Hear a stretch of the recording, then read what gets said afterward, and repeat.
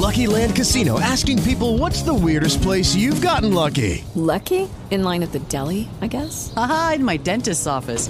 More than once, actually. Do I have to say? Yes, you do. In the car before my kids' PTA meeting. Really? Yes. Excuse me, what's the weirdest place you've gotten lucky? I never win and tell. Well, there you have it. You can get lucky anywhere, playing at LuckyLandSlots.com. Play for free right now. Are you feeling lucky? No purchase necessary. Void where prohibited by law. 18 plus. Terms and conditions apply. See website for details.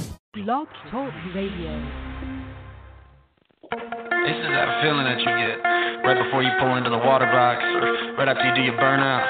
Check them straps, roll your neck a little bit, take a couple deep breaths, you bumping it in, and you let go. When it's the top of the bottom and you know you crushed it, you get the 500 foot out and you start beating the pedal out of that thing. You get to the finish line, you knock them, drop them, whatever you do. This is that feeling right here. I've been putting in the work, can't see the blood, sweat, and tears. If I catch you at the drop, I give it 3 rips at the finish line, but you know I'm here. And it's all that we know, it's the way of life. Give all that we got, around at a time. Do whatever we gotta do, we never know if it's our one last ride. I've been patiently waiting for this moment right here. I've been driving my ass off for like the whole year. Time to put all your chips in the fold right here. If you give me 100 to begin, that's a light year. I want a championship in a ring to commemorate. They don't want you to succeed, because they've been afraid. They don't want you to show up because they wanna hate. They don't expect you to be triple O because you've been late. We can do this 660 or 1320. It don't matter how you want it. I keep my motor running. Let them talk about you all they want. It don't mean nothing. I line them up, I knock them down. I can keep them coming. It takes 8.9 seconds. I don't need a minute. I do it for the pride. Regardless of the prize, I'm gonna win it. If you want to show. Founded in 1968, Sassy Racing Engines, your supercharged Hemi superstore, has become the preeminent builder of not only Hemi tractor pulling engines, but drag racing engines as well. Their engines have won over 40 NTPA Pro Pulling League championships, including the 2014 East Coast Pro Comp Association Drag Racing Championship. Can't find what you're looking for? Be sure to check out their large inventory at www.sassyracingengines.com or give the shop a call at 603-529-2814.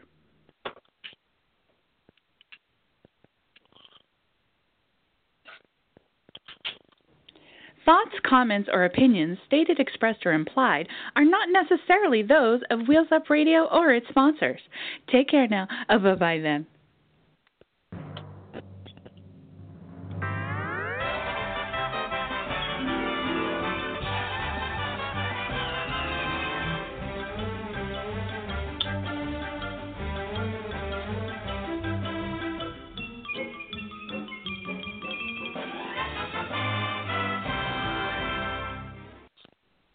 Well, happy let's try that one more time. Happy post-Halloween, everybody. All of our weekend. Oh my word, this just isn't going to work apparently. How's everybody doing? Wheels Up Radio, guys and ghouls. Glad you could join us. We are so incredibly happy, proud, thrilled to bring you another great episode of the only show dedicated to sportsman drag racing.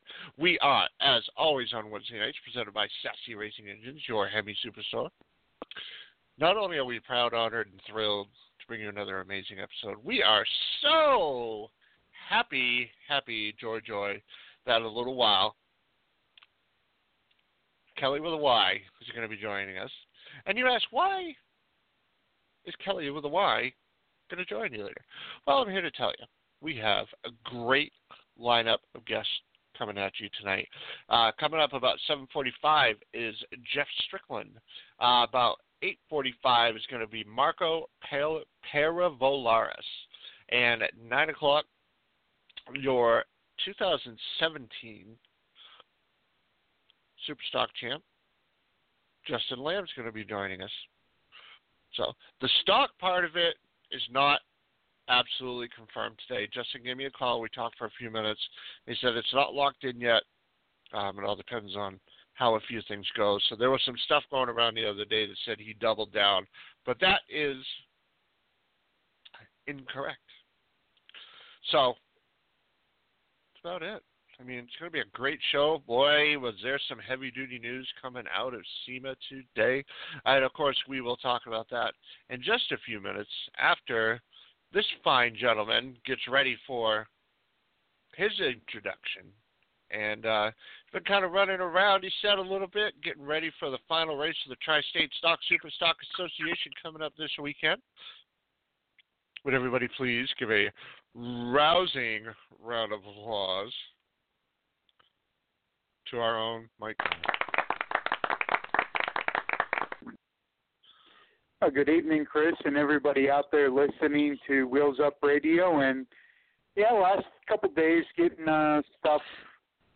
ready for Hagerstown. I went and got a haircut today. My suitcase is packed. I'm ready, and we'll be leaving sometime Friday to go to Hagerstown, Maryland for the Mason-Dixon Super Stock Fall Classic. It'll be my 23rd year in a row going to this race, and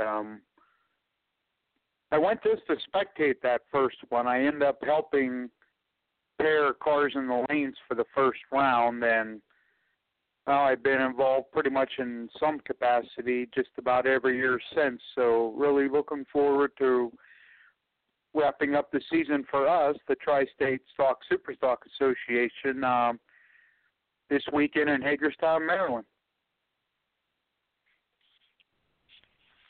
Very cool. So, I mean, sadly, that kind of puts a wrap on drag racing in the middle part of the Atlantic and up pretty much my way. Everything's starting to shut down or has shut down, and basically you're calling it for the end of 2017 down there. Yeah, it will be the last race for class racing in the Northeast for the year, and I know there's probably big bracket races, plenty of those down south. I don't know if there's any events for class racing, but it's it's hard to believe. It's today the 1st of November already, and we talked about it last week. We were excited. Doesn't seem like that long ago for Pomona, the Winter Nationals. Now here we are. We're a week and a half away, actually a little over a week away from the World Finals and Pomona again. So I hope everyone out there had a great racing season. I had a friend of mine said once, lost first round at a race. He said, the rods are still in the block, and there will be another day. So I guess that's a good way to looking at it, and hope everyone had a pretty successful season racing. And unfortunately for a lot of us, it's pretty much time to pack it all in. That's right, but I'll tell you what, there's still some smoking news coming out of Las Vegas. There was an interview done today with a bunch of drivers, and one in particular, just when you thought the Pro Stock saga was maybe taking a turn for the better, there was an interview done today by Wes Buck with Erica Enders at SEMA. As everybody knows, Pro Stock's getting all of its 24 races with 16 cars, but now, have you ever noticed when we talk about something like this, it's always a but included in that, Mike? Yeah, usually. NHRA is slashing, but it's all great, but NHRA is slashing its winner's purse by almost $1 million.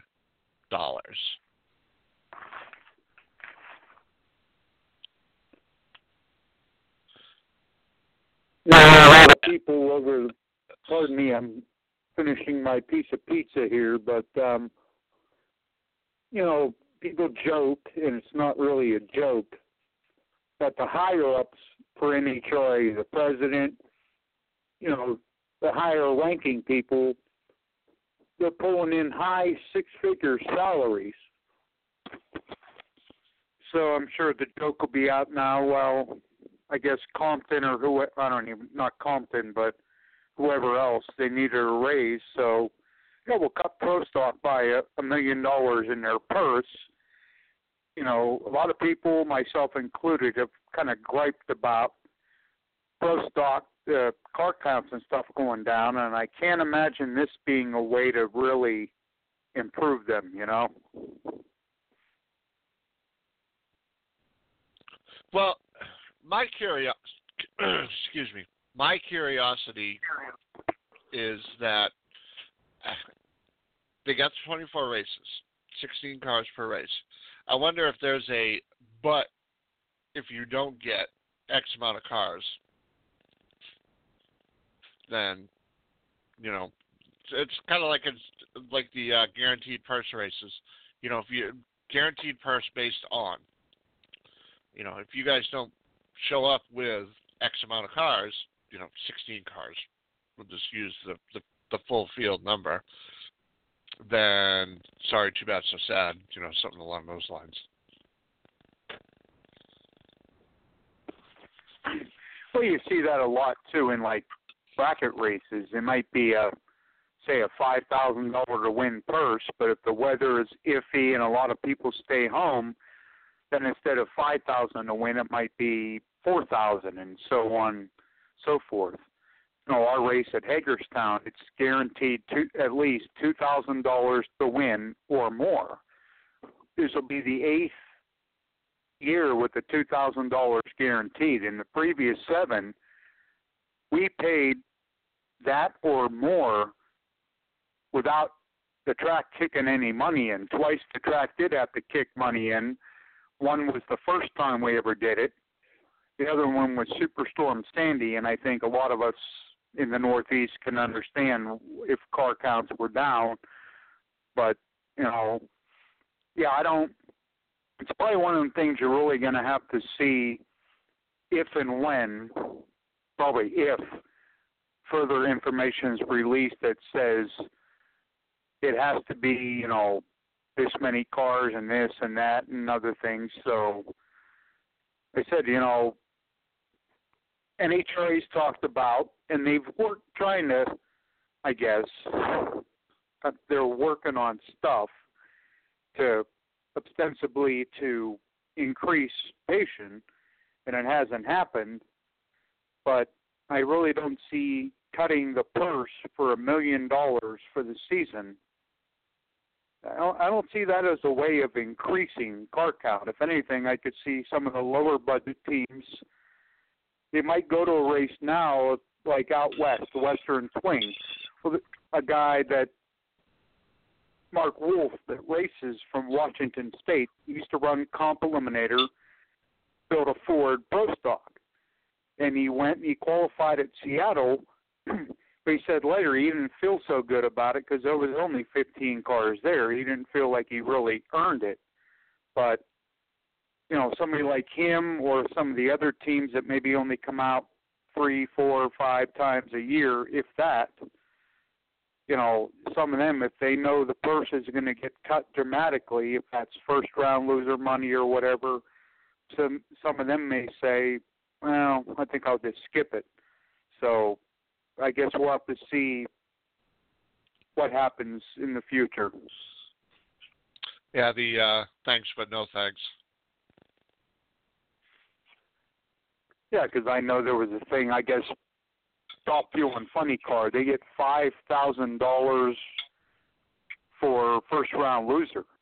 Just if you qualify, some of the teams, like a smaller team like a Chris Karamessinis or a Pat Dakin or somebody, they don't even make all 4 qualifying runs. They come out, they make 1 run, they get in the show, and they don't come out again until first round. Paul Smith was great at that.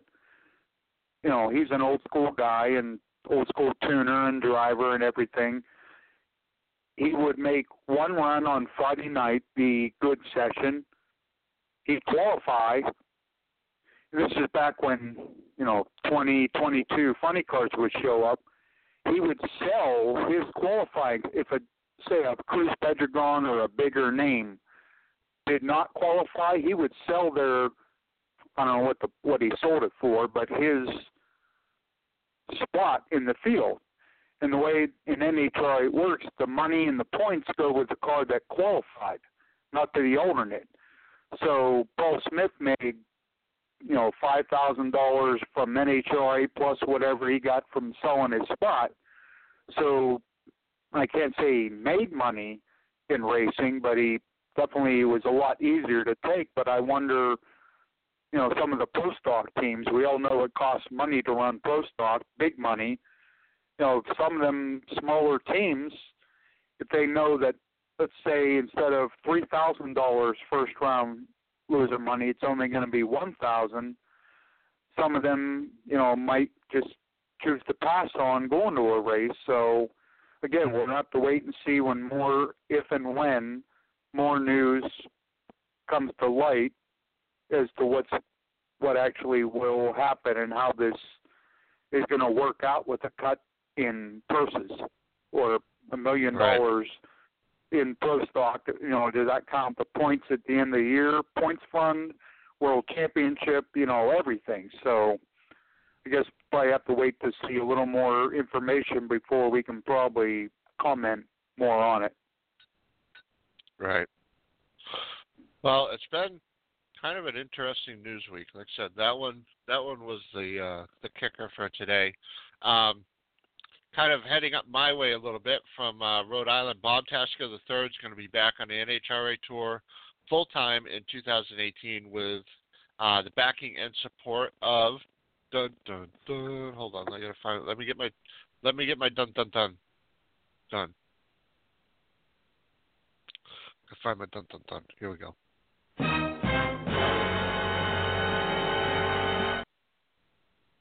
Bob Tasca III will be back on the NHRA Tour full-time in 2018 with the backing and support of Ford Performance.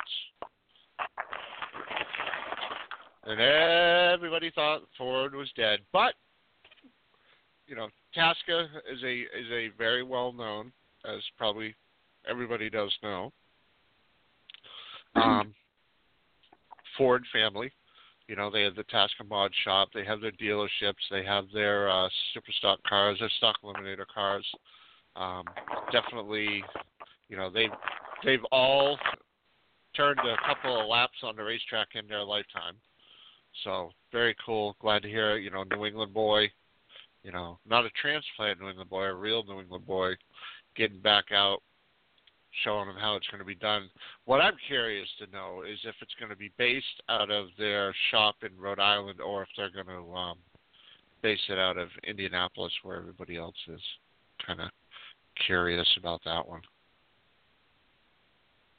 Yeah, a lot of the night, if you follow NASCAR, all the Cup teams and a lot of Xfinity and truck teams are based in and out of Charlotte.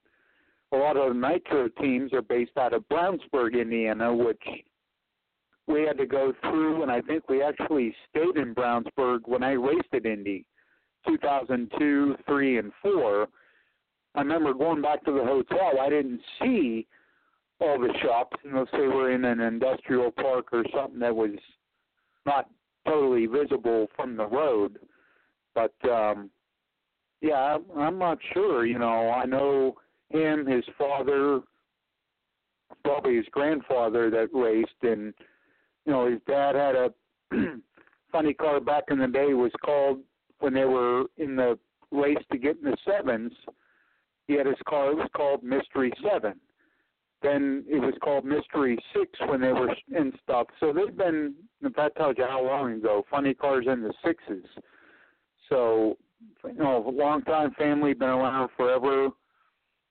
I guess it's NHRA will be glad to see at least somebody coming in instead of leaving.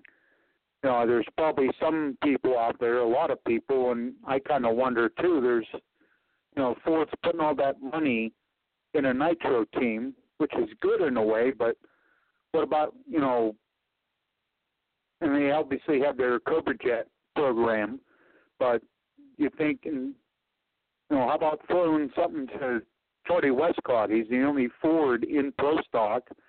I think he only went to 3, maybe 4 races this year. you know, even though it's not really, most of us know that, but Pro Stock is still called the factory hot rods. And, you know, you think they want to put something in there because I can go down to my local dealership, and even though it don't look quite the same, I can buy a Mustang that sort of looks like a Pro Stock car. I can't buy a Mustang that looks like whatever task, you know, a funny car. So it's great to see him out there, but I'm thinking Ford could, instead of putting all their eggs in that basket, spread them out a little. That's just my opinion. Right. But we also don't know what else some of the factories have planned for 2018 yet either. So you never know. Never say never. Right, and things, well, speaking of Pro Stock, look at that. Earlier this year was announced, it wasn't even that long ago, that, 9 races next year, Pro Stock would have 8-car fields. Then last week they changed their mind and said, no, Pro Stock will be 16-car fields at all 24 races. Like, somebody even, I commented on, I put the link to the article on Facebook a few days ago, and somebody said to me, can't anybody make up their effing mind about what's going on? They change their mind at the drop of the hat, it seems. So a lot of things, you know, we may never know the whole true story about certain things, but it's always fun to comment, I guess. Oh, God. And also, Chevy released the new 2018 Copo. And I have to admit, the kind of rust burnt orange color that they used with the Hot Wheels logo, the black stripe, black, white, and looks like red stripe. It looks pretty cool, I think. Yeah, you see that, like the older school, even the 60s Camaros, even in the 90s, you know, white with the red stripes or the hugger orange stripes or stuff. It's an old school thing. And the Mustang, Challenger, and Camaro, their style to look like 1960s cars. So, you know, why not have some of the 1960s paint jobs too? Make the whole package complete. You know, it's like, NASCAR, they have the big race, the Southern 500 at Darlington, and everybody has throwback paint schemes for 1 week in NASCAR, and it's just really cool because for people like me that weren't there for the back in the day, you get to see kind of how it was. Right. And speaking of back in the day and throwbacks and all that, did you happen to catch a glance at Bo Butner's Bandit tribute from this past weekend?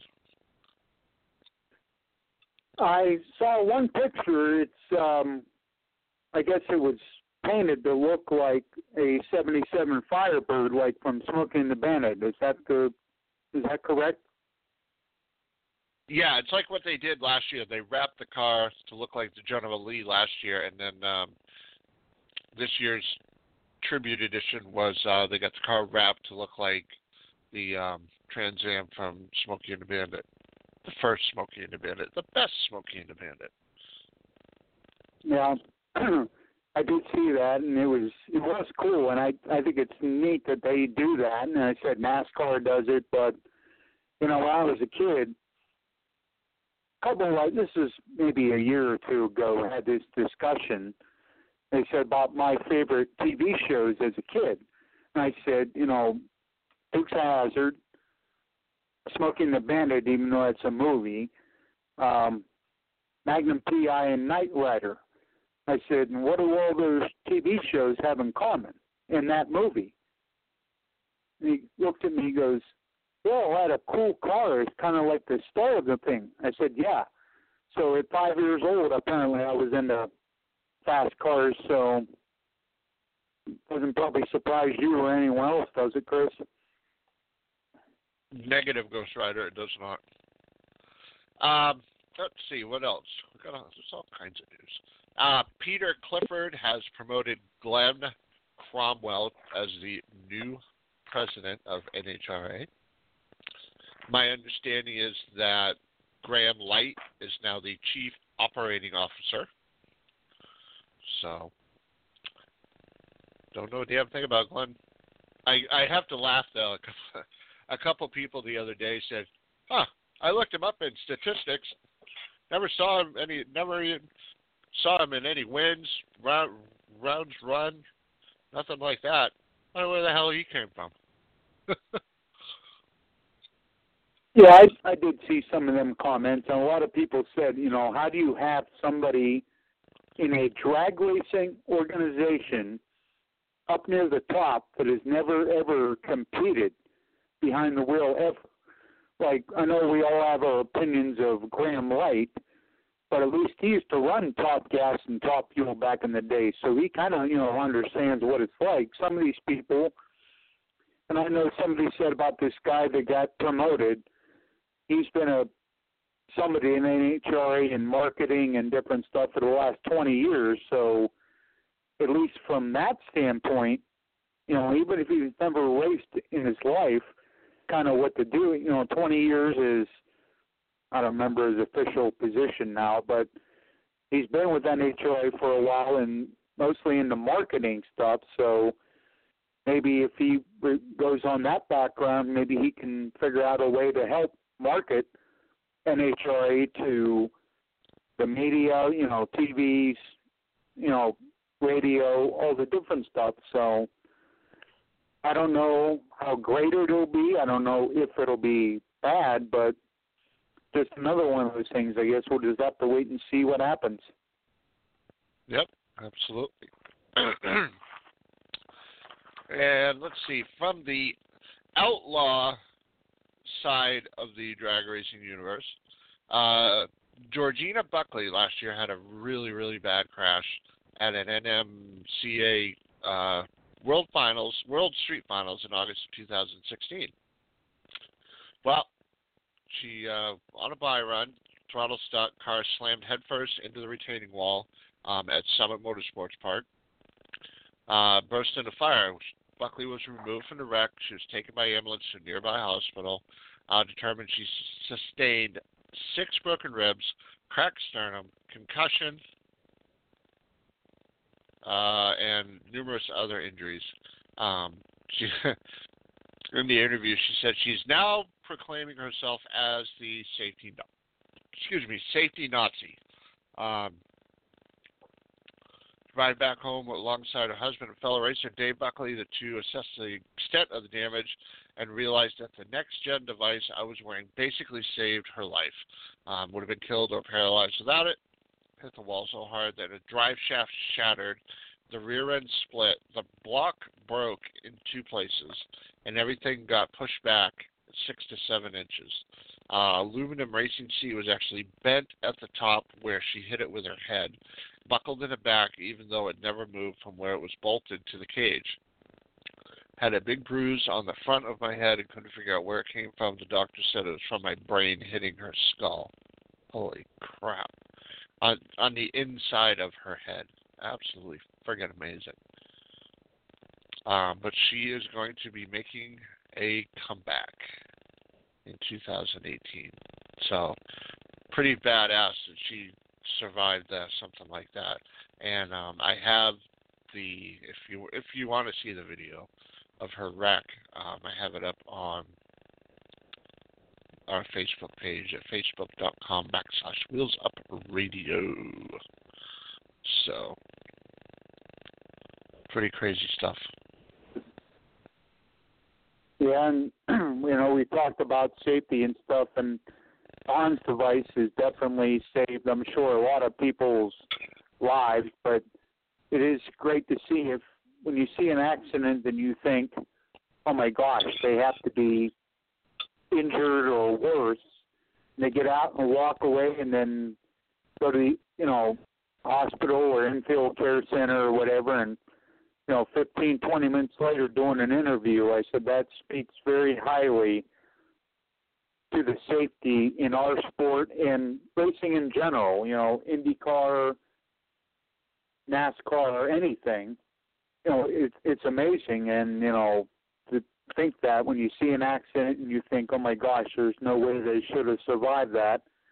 And half hour later, they're being interviewed. That just speaks very highly to the safety equipment in any form of racing that the drivers use. It's just very cool.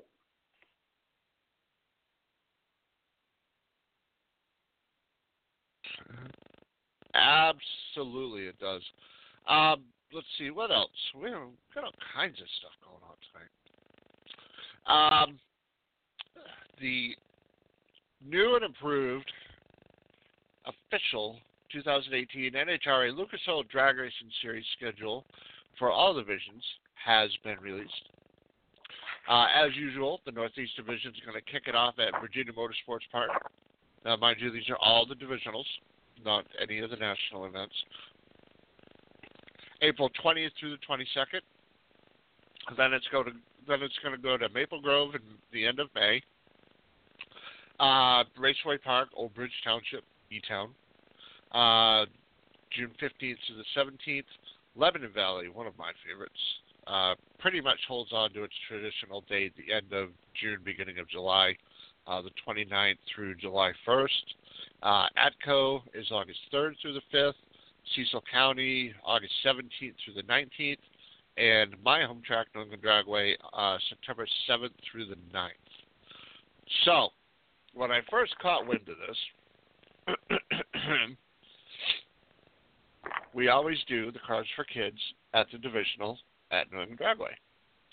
Now, a little bit of a difficult situation arose once I caught a sneak peek of this, that we will not be able to do it in September because that Friday that we usually go, all the kiddies are going to be in school. So, what we're working on is, for the national event, let me pull up the 2018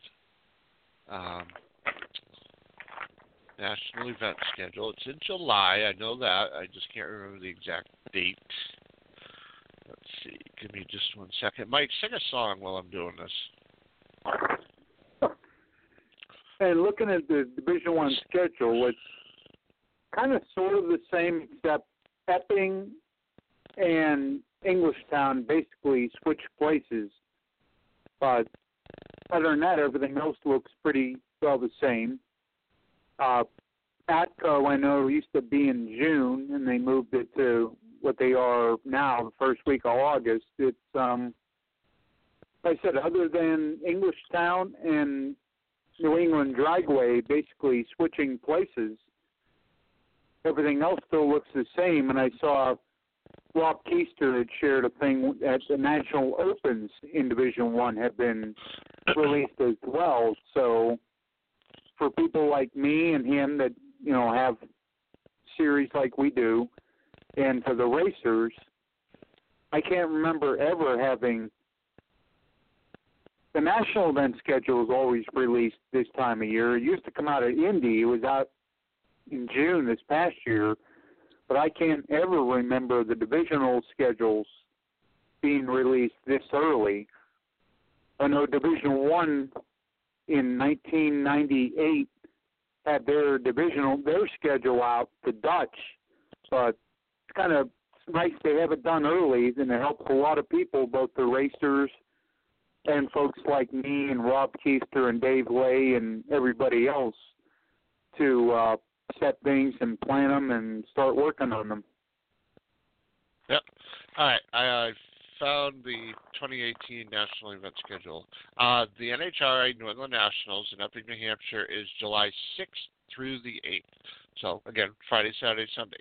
So, my hope is that, one, Mother Nature will cooperate and not give us extended snow days, because she could be a grumpy old broad.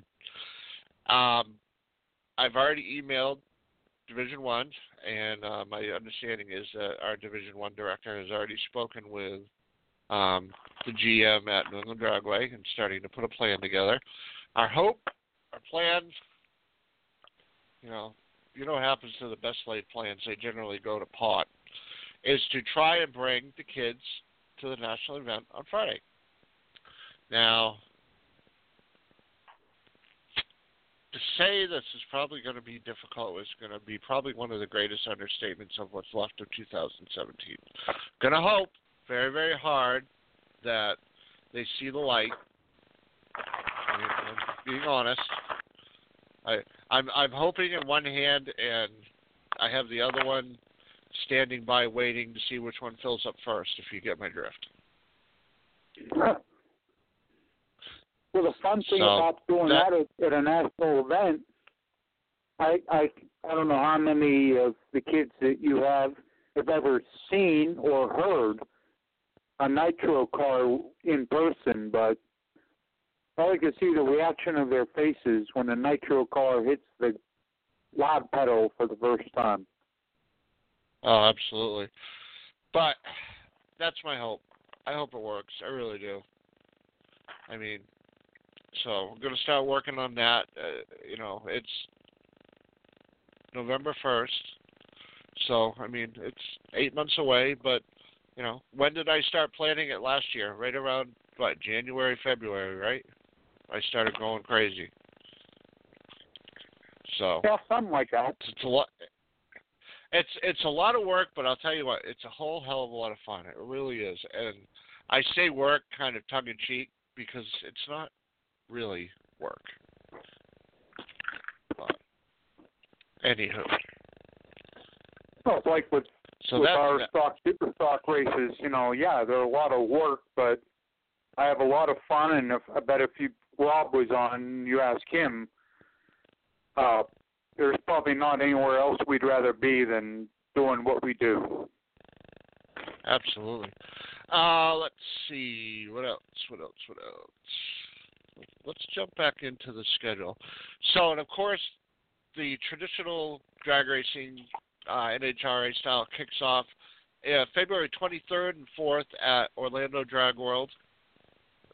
Speed World, excuse me. And then a couple weeks later, Gainesville, and then moves up to Galat, South Georgia Motorsports Park, Silver Dollar Raceway, and then at the Rock to wrap up Division 2. North Central, Division 3 kicks it off at National Trail Raceway. National Trail Raceway. Oh my God. National Trail Raceway. May 4th through the 6th. Then they move to Summit Racing Equipment Motorsports Park, May 18th through the 20th. Then they go to Lucas Oil Drag Racing's Dragway. Man, that's just, I've just been in a fog all day, and obviously I thought I shook it, but no, I didn't. Lucas Oil Raceway in Indianapolis, July 6th through the 8th. Route 66 Raceway, July 13th through the 15th. Beach Bend Raceway Park, August 24th through the 26th. And they wrap it up at Gateway Motorsports Park, October 19th through the 21st. South Central Division, No Problem Raceway Park, kicks it off March 2nd through the 4th. Then they go to Royal Purple Raceway, March 23rd through the 25th. They move on to Texas Motorplex for April 12th through the 14th. And then, they have a double. Oh, interesting. 12th through the 15th. Okay. Also, Sage Casino Tulsa Raceway Park, June 8th through the 10th. Thunder Valley Raceway Park, October 12th through the 14th. West Central Vandermeer Speedway kicks off in June 15th through the 16th. Heartland Park, Topeka, July 26th and 7th. Again, Heartland Park, Topeka, so it's obviously a double. July 28th and 9th. Brainerd International Speedway, August 11th and 12th. Tri-State Raceway, September 7th through the 9th. And SRCA Drag Strip. Did I just say Drag Strip? Man. SRCA Drag Strip. July. I give up. The end of September. Northwest Division kicks it off May 4th to the 6th at Firebird. And they move on to Mission Raceway June 14th and 15th. Then they have another double. Wow, what's all these doubles? It's going to be June 14th through the 17th for both of those. Woodburn Drag Strip, July 13th through the 15th. Pacific Raceways, August 17th to the 19th. Woodburn Drag Strip, September 14th through the 16th. And Pacific Division, Wild Horse Pass Motorsports Park, March 2nd through the 4th. The Strip in Las Vegas, which is going to be 4 wide next year. We already kind of talked about that. April 13th through the 15th. Hold on, I'm going back to check something. Auto Club Dragway at Auto Club Speedway, May 18th through the 20th. Sonoma, July 20th through the 22nd. Rocky Mountain Raceway, August 23rd and 4th. And another double. God. So it's actually 23rd through the 26th. And they wrap it up at the Strip in Vegas, November 1st through the 4th. So that is your Lucas Oil Drag Racing Series divisional schedule. All the divisions. We have that up as well on Wheelz Up Facebook page. Probably make more sense when you look at it, considering how stupid I just sounded, falling all over myself. So.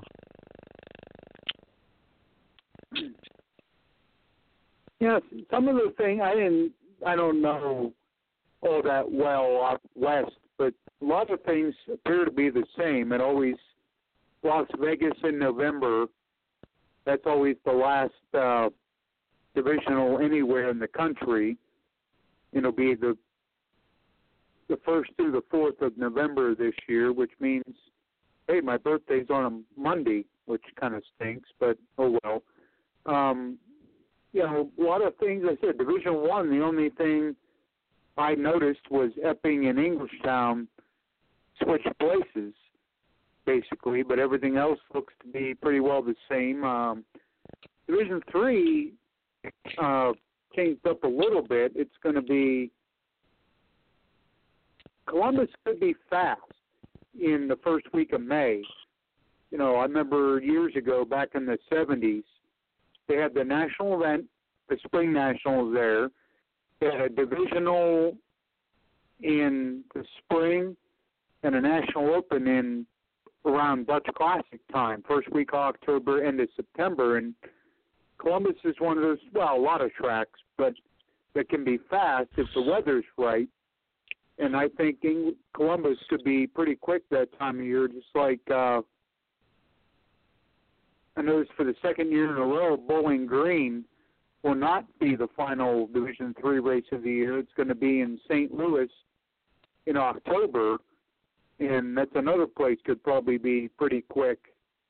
So for stock and super stock guys and gals, or even comp, if you want to set a record, there's two good places to do it, because most of us know Bowling Green in August, you're probably not going to settle our records then. But some of the other ones definitely have a shot at it, I'd say. Absolutely. It's going to be interesting to see.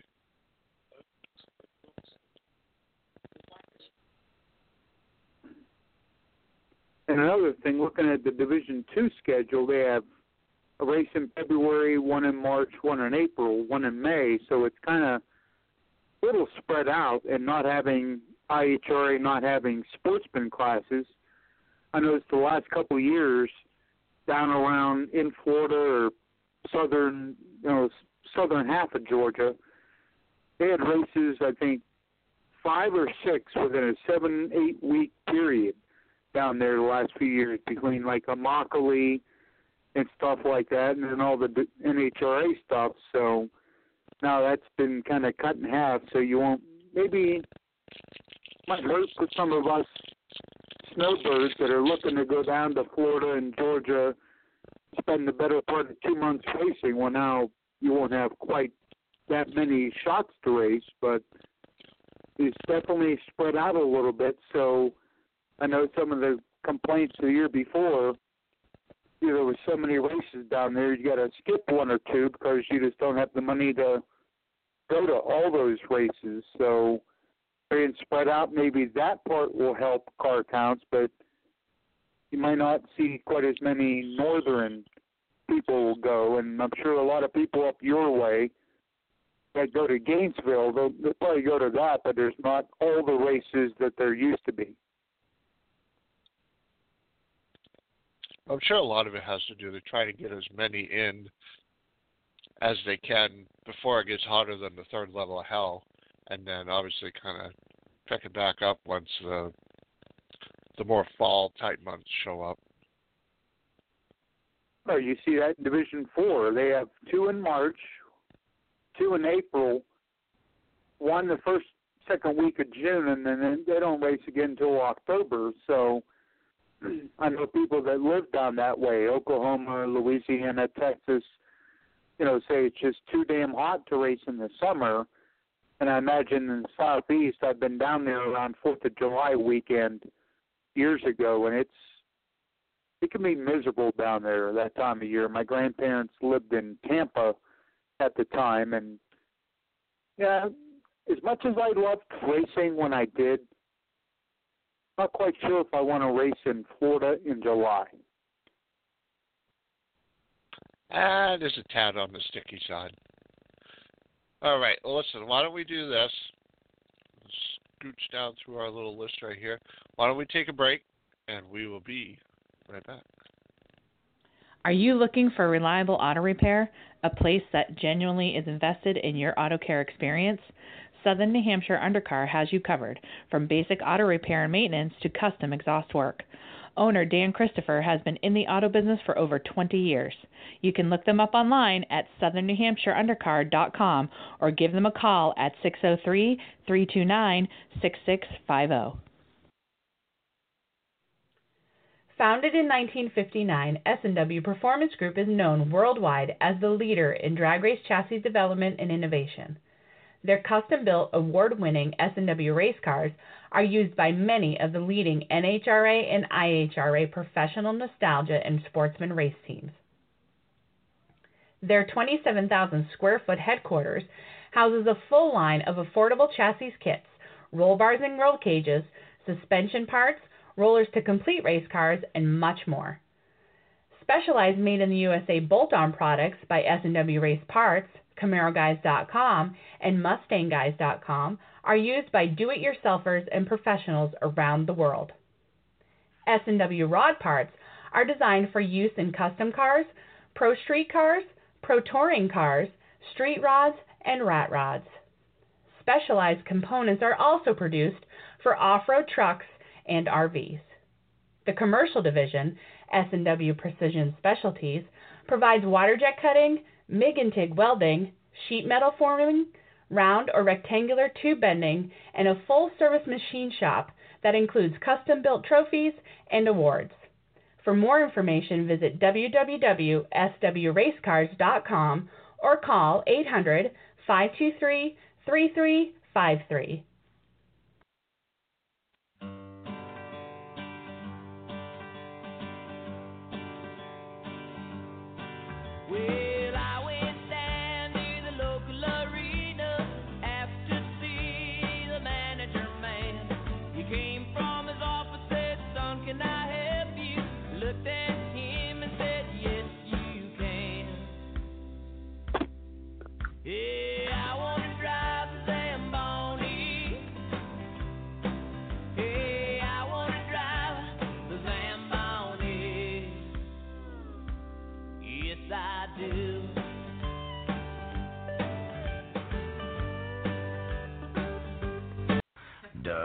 Winning.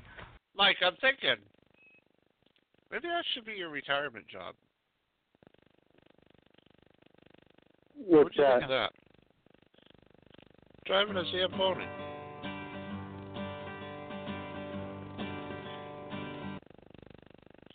Oh, you change the words around a little bit. Say, Mike wants to drive a Zamboni.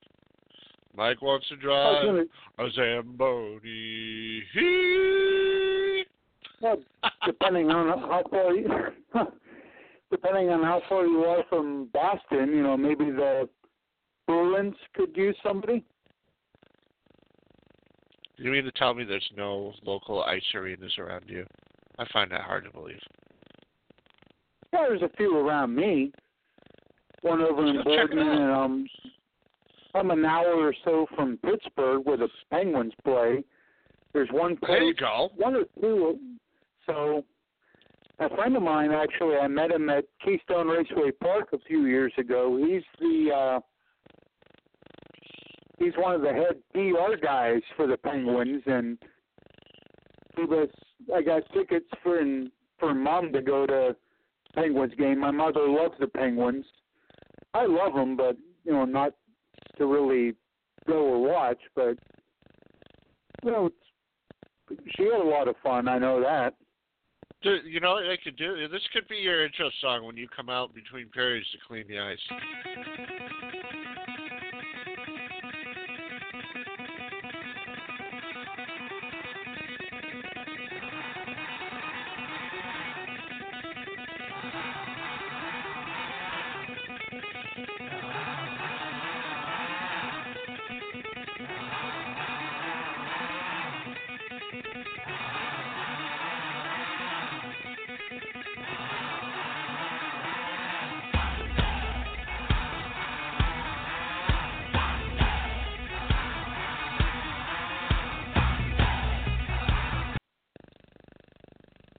What do you think of that?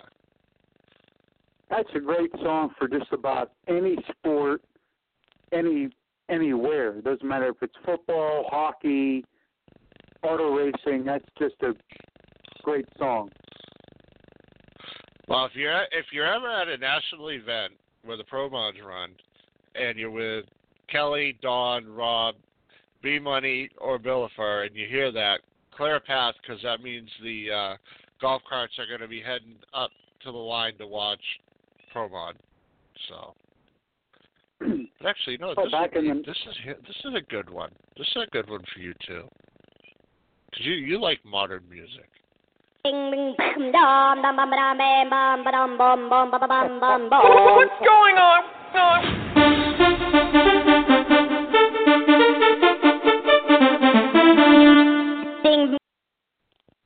Ding, ding. I love Crazy Frog. I'm retarded.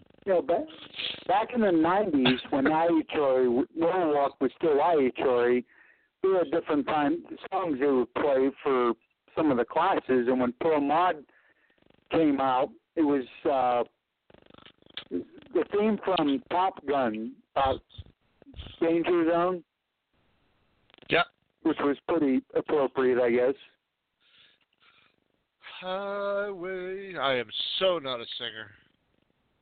One thing I did want to say, go to www.swracecars.com. They have their brand new catalog out. You can also give them a call to order one, 1-800-523-3353. Again, S&W Race Cars, brand new catalog. Check it out. It's pretty cool. Let's see if I can find that. See if I can find that and get it loaded real quick. Because that, you know what, that song has balls. What's that?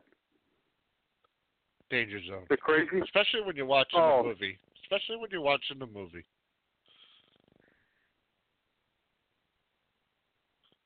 Yeah, one of my mom's friends, he was in the Air Force. I have a lot of cousins who've been in the military in different Marines, Air Force, Navy, a lot of Navy people, and but it's one of them songs that just kind of, gets you pumped up for whether it's a workout, whether you're, racing or whatever. And I had my Camaro daily driver, it had a CD player in it, and I always jammed to, like, Metallica and Limp Bizkit on the way to the track to go, not that I needed any help ever getting, quote-unquote, in the zone or in the mood, or it kind of helped, though. Can't hurt. A friend of mine said something about that. I said,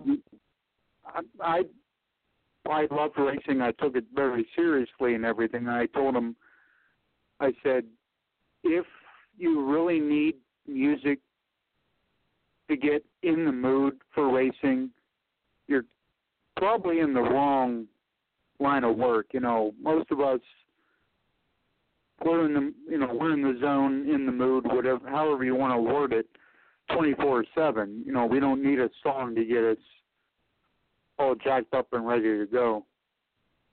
Right. Well, sometimes it helps. Some people listen, like I know Barbado listens to her iPod, cell phone, whatever.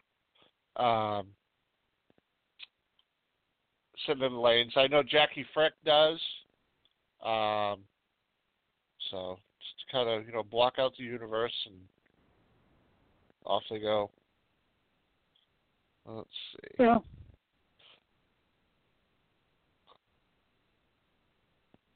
Do. Come on, work with me. Okay, that's interesting.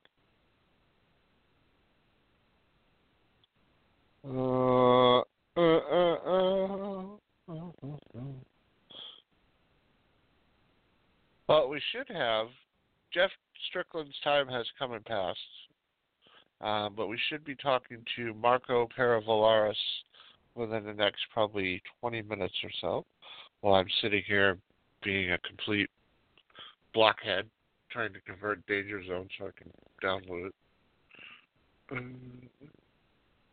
try that one. Highway to the Danger Zone. Oh, lame. We're lame. Lame. Oh, crap. What did I just do?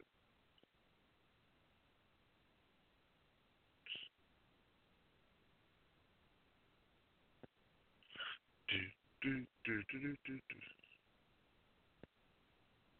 you happen to have the points up for the national event side of the universe? Oh, give me a second here. I can probably pull it up.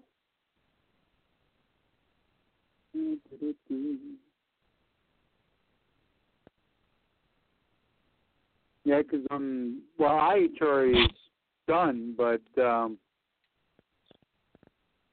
there's only 2 races left, period, and I guess I'm going to do this way. A divisional event this weekend and at the Strip in Las Vegas. And then next weekend will be the NHRA World Finals.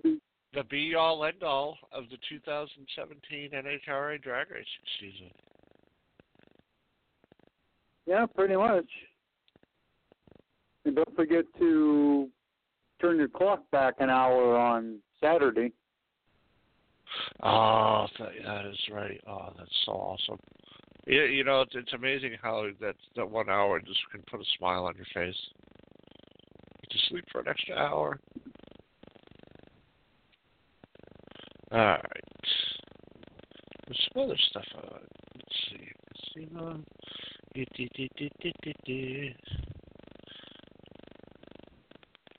Can't remember what that one was. Oh, Northeast Division 2018 Special Awards nominations are up. You can check that out on the NHRA Division 1 website. I also have it up on the Wheels Up Radio Facebook page, www.facebook.com/Wheels Up Radio. And of course, sadly, we're getting ready to wind down the Wheels Up Radio weekend wrap-up show. A couple more weeks, and then Kelly's off for like 3 months. But she's going to be randomly joining us here and there, helping me out when I need coverage. So, let's see how this plays, Mike.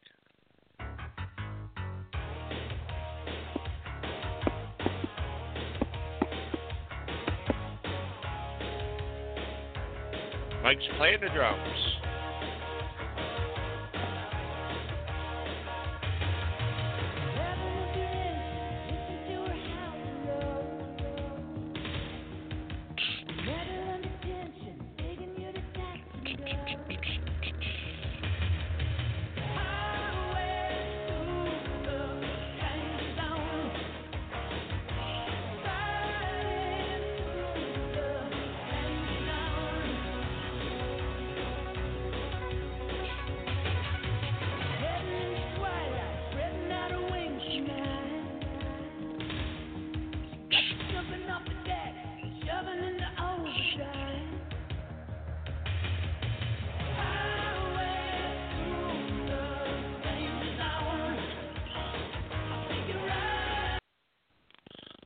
Now, it is an awesome song, but I have to say,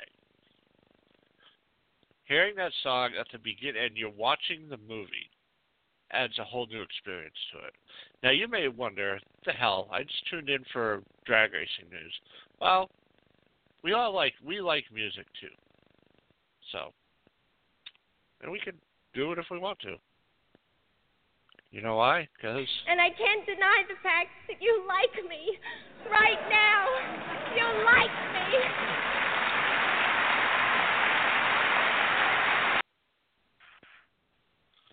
But you know what's even more fun?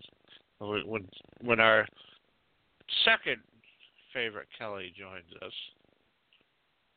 Oh, where the hell is it? I gotta find it.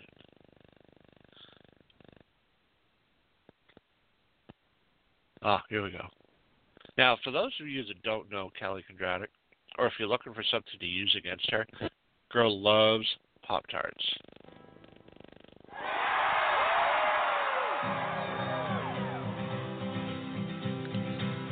Have you ever put butter on a Pop-Tart? It's so frickin' good. Have you ever put butter on a Pop-Tart? If you haven't, then I think you should. I was sitting in the kitchen one day, and I was itching to fill up my belly with the piping hot jelly of the best damn treat in the world. He's talking Pop-Tart. And I saw a stick of butter, and it almost made me shudder and scream like a baby girl.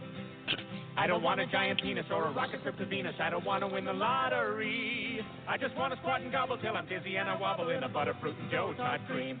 So I put butter on a Pop-Tart. It was so friggin' good. Have you ever put butter on a Pop-Tart? If you haven't, then I think you should. Everybody, come along with us.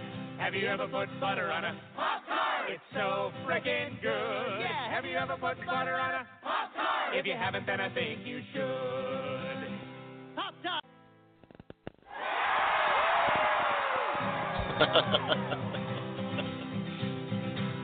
Have you ever put butter on a Pop-Tart? It's so frickin' good. Have you ever put butter on a Pop-Tart? If you haven't, then I think you should.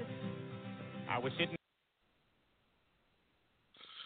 Oh, these things we do to people. But you know what? That's half the fun. It's kind of like if you ever listen on Monday. Oh, hell yeah.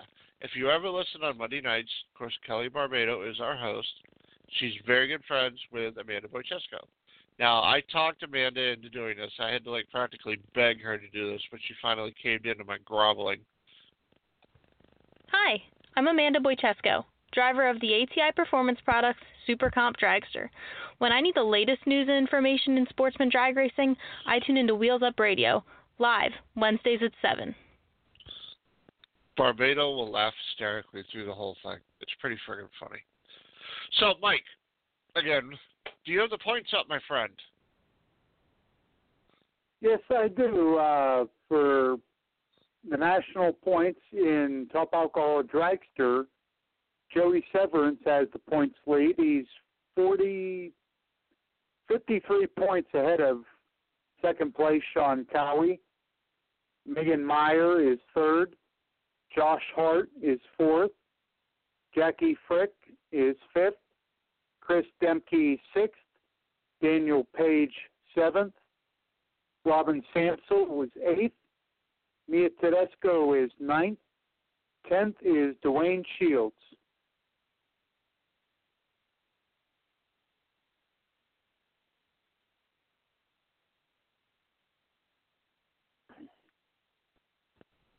Keep on rolling, brother.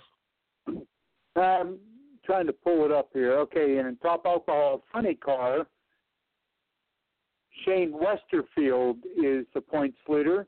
If I can get my computer to work. He is only 11 points ahead of John Lombardo Jr. Third is Doug Gordon. Fourth is Anne Marie Whiteley. Fifth is Sean Bellamore. Sixth, Phil Burkhart Jr. Seventh is Chris Hull. Eighth is Andrew Bull. Ninth is Steve Gasparelli. And 10th is Jay Payne. And we'll move to competition eliminator. Points leader is David Rampy. He has one divisional left to claim, which will no doubt be this coming weekend in Las Vegas. Second place, Frank Aragona Jr., who has also one divisional left. He is 34 points behind David. In third, Troy Galbraith. Fourth is Bruno Massel. Fifth is Jeff Lane. Sixth is William Hatcher III. Seventh is Clint Neff. Eighth is Greg Camplain. Ninth is Tony Mandela. And 10th is Craig Bourgeois. Now we'll move over into Super Stock, which again I think we talked about. You said Justin Lamb, he clinched Super Stock, but somebody still has a shot in stock, correct?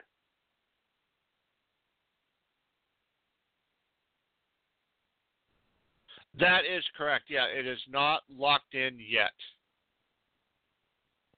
Okay, but Justin Lamb is going to be the world champion in Super Stock. Second place, that is Kevin correct. Helms. Third is Jody Lang.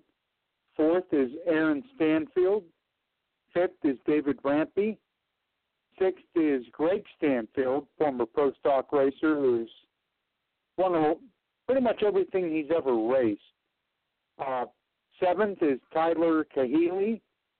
Eighth is Byron Warner.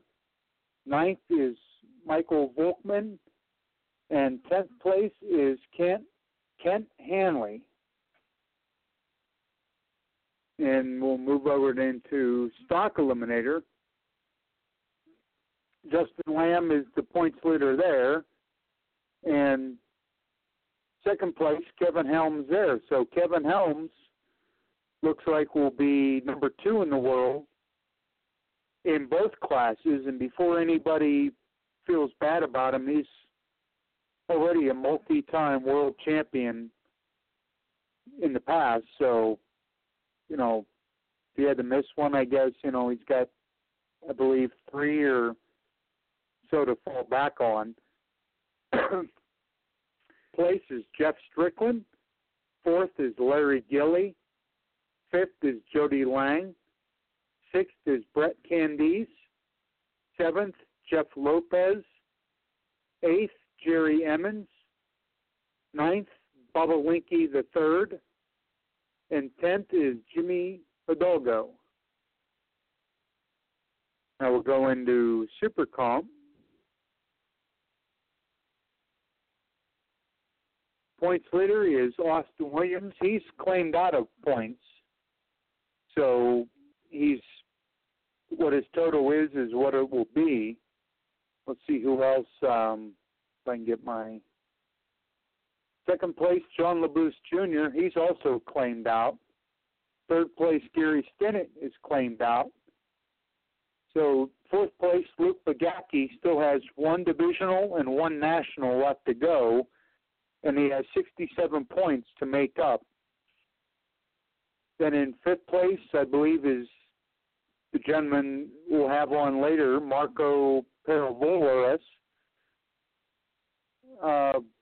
Sixth is Jacob Elrod, friend of the show, has been on the show a few times.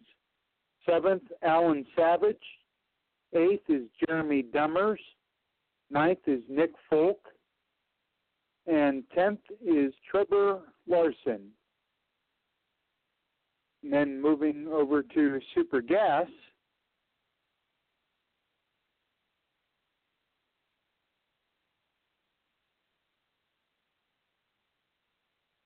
John LaBousse Jr. leads the points in Super Gas. He's claimed out, so 648 is the number of points, is all the more he'll be able to earn. Second place, Chris Cannon has 2 nationals and a divisional left to claim, and he's only 13 points behind. In third place, Ray Miller III. Fourth is Rusty Cook. Fifth, Jacob Elrod. Sixth, Mike Sawyer. Seventh, Tim Nicholson. 8th is John Taylor. 9th is Frank Altilio. And 10th is Steve Hoyt. And we'll move to Top Dragster.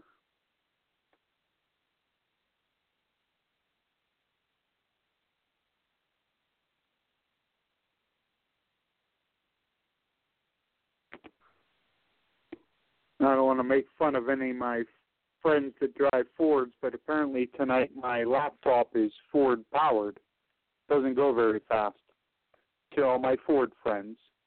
In Top Dragster, first is Lynn Ellison. Second is Paul Nero. Third is Jeff Strickland. Fourth is Mike Coughlin. Fifth, John Straswig. Sixth, Steve Kastner. Seventh, Kevin Brannon. Eighth is Danny Nelson. Ninth is Ross Laris. And 10th is J.R. Baxter. And we'll move to Top Sportsman. All right, this is for the Ford comment.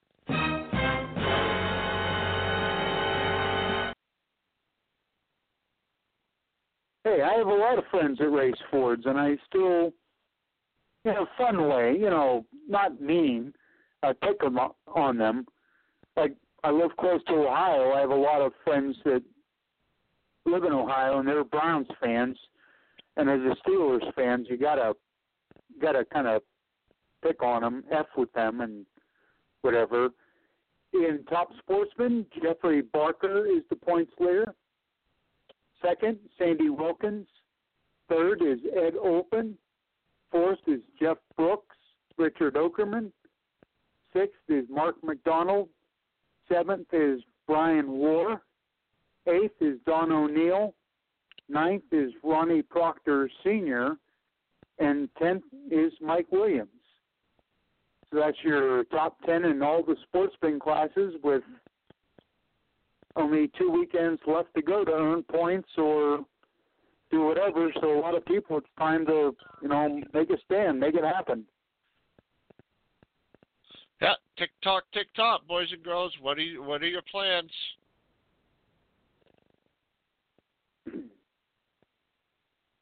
Well, we talked, I think it was a little over a month ago, I said when the season would start, not that it's not winding down now, but back then I think was only maybe, 4 national events left to go in the whole country, maybe 6 or 7 divisionals. And a lot of people, I said, depending on where you live, if you live in the Northeast like we do, you have to do some traveling if you have races left to claim. Excuse me, I know a couple people, they started out the year not intending to chase points, just go to, maybe 3 national events and 5 divisionals. Then they do really well, and they're third in the world by July, and they still have a lot of races left. Then they had to do a lot of traveling that, excuse me, at the beginning of the year they weren't planning on. So I know, like when I raced, the only points I ever chased was IHRA divisional points. The first year I did that, of your 7, you could go to 7 races. They took the best 5. I had 4 of them within 100 miles of my house. So it was stupid of me not to chase IHRA points, but I always made my schedule out in February and March as to where and when we were going to go, so I didn't have any, last-minute surprises by July or August where I had to do a lot of traveling that I wasn't planning on because I was up there in the points. So I know Mike, a guy. The phone's ring, Mike. The phone's ringing. I will be right back. The phone's ringing. Okay. I will be right back.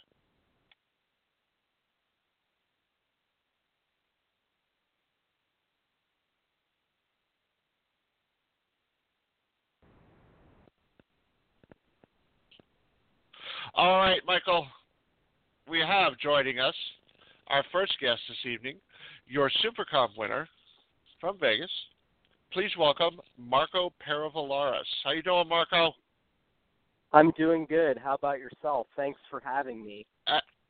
Oh, you're very welcome. Thank you for taking the time to come on and hang out with us. So, coming into the weekend, how did you feel about running in Vegas, man? Well, we had previously raced at the Salt Lake City Division 7 race, and both the Super Comp and the Super Gas ran and performed very well at those races, and we're just looking forward to having a fun weekend. Very cool. Now, kind of run us through how the weekend got started for you. You know, qualifying and everything. Where did you end up on the sheet, and what did you have anything when you looked at it come time to get ready for round one, and you kind of went, uh-oh? Well, in Super Comp, we don't really have qualifying sheets. We just basically get our 3 practice runs prior to the event, and practice runs, fortunately, went very well. The car was repeating well, and we just wanted to do the best we could going into round one. Excellent, excellent. Now, how long have you been racing? I started in 2011. I just had received my driver's license, so that would be approximately 7 years. Cool. What did you make your first pass down the track with?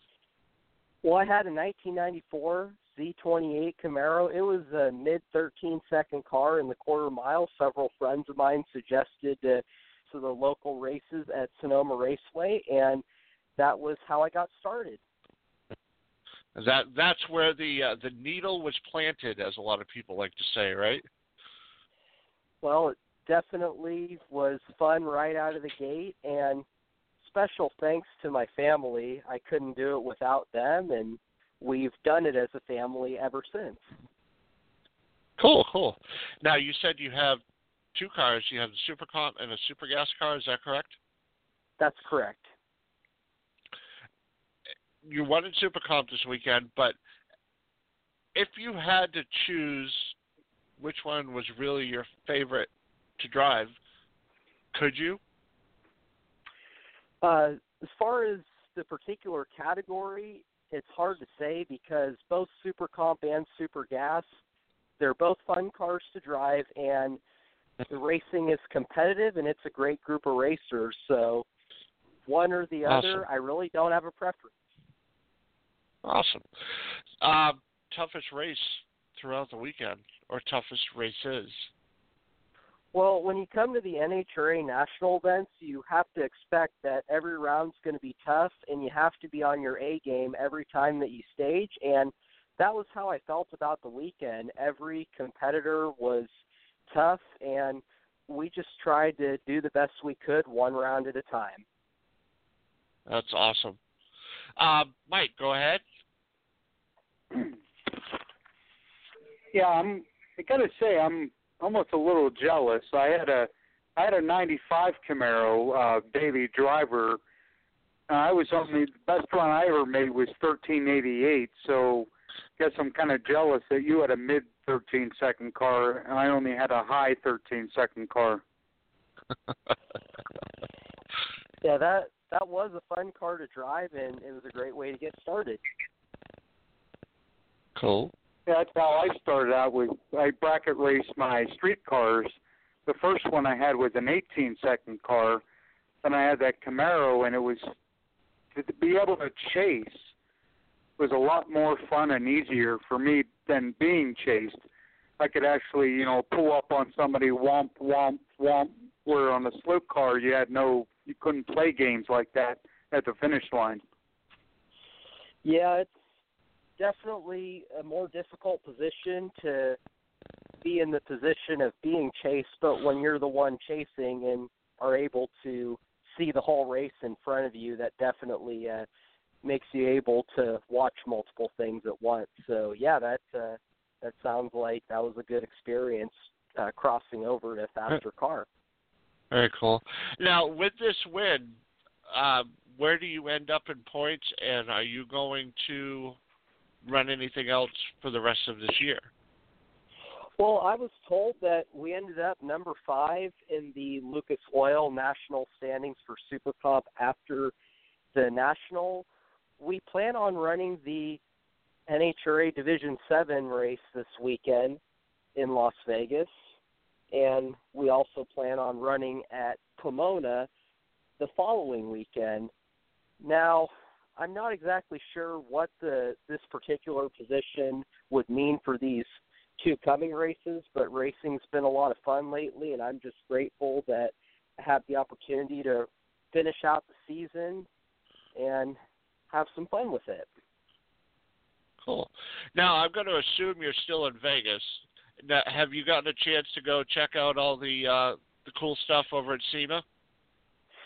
Well, after the eliminations concluded on Sunday, I had to get back to school to take 2 midterms, so I actually flew from Vegas to Northern California, Petaluma, where I live in particular, took my midterms.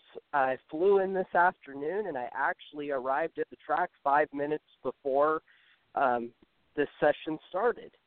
Oh, cool.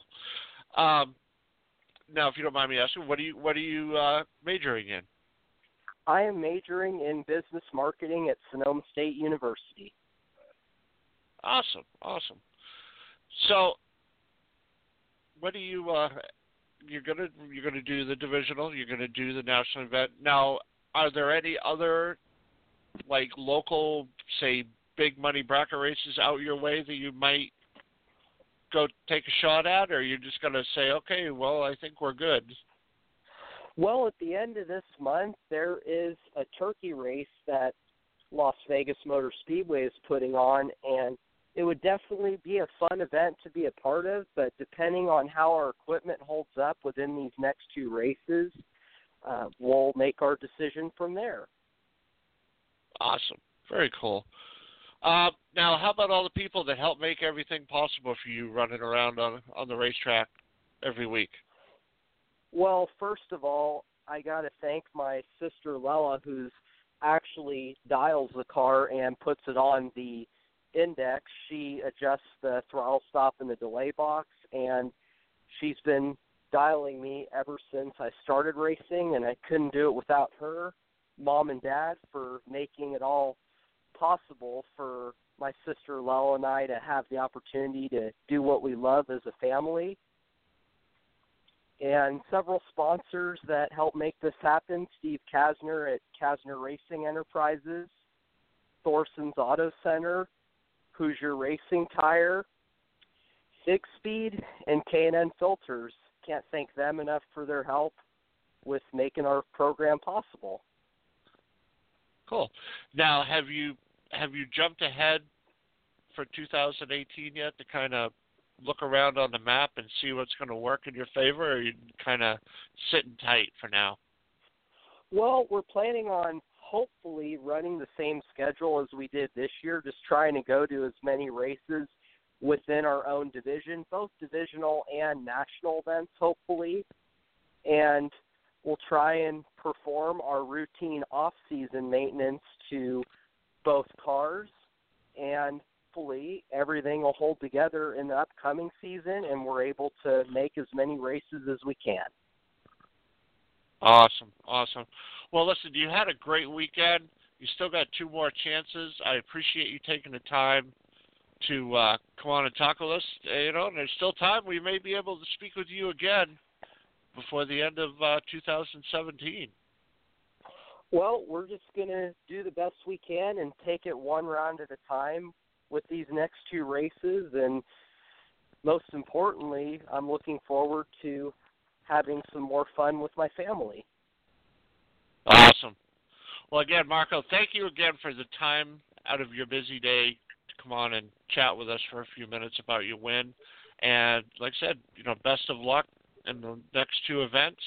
And, here's to a great wrap-up to 2017 and, get you some momentum for 2018. Well, Chris and Mike, thank you very much for your time. I appreciate you having me on, and I hope you guys enjoy the rest of your night. Absolutely, my friend. Thank you again, and we hopefully, like I said, we'll talk to you again soon. Thanks, Marco. All right. Have a good one. All right, you too. All right, Marco Peravalaris, your Super Comp winner this past weekend at Las Vegas. Thank you, Marco, for coming on and talking with us. And again, best of luck to him in the rest of the season. So now we're waiting for Kelly with a Y. You know why? You were the chosen one!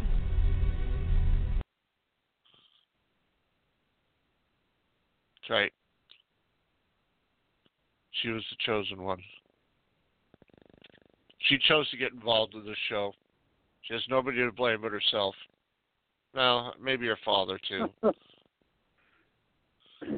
So we're going to be talking to Justin Lamb ever so shortly. So we're just going to sit here and stare at the phone and see if it rings. So I think what we'll do is we're going to take a little break, and we will be right back. Just like drag racing, it's all about having the power you need when you need it. It's the same for your business. You need power to keep the lights on and business humming. That's where Power Technologies Electrical Contractors comes in. Your single-source electrical contractor for all your industrial, commercial, retail, and fire alarm needs. Proudly serving New Hampshire, Massachusetts, and Maine, PowerTech has the staff and the equipment to get your project done on time and on budget. It's all about the power at Power Technologies Electrical Contractors. Call them at 603-898-4223. That's 603.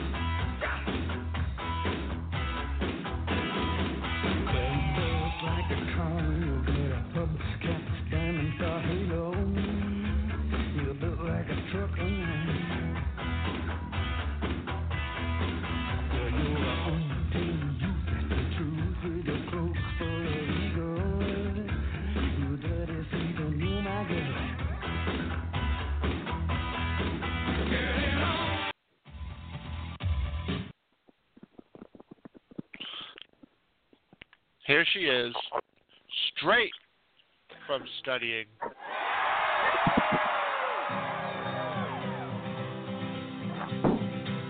Have you ever put butter on a Pop-Tart? It's so frickin' good. Have you ever put butter on a Pop-Tart? If you haven't, then I think you should.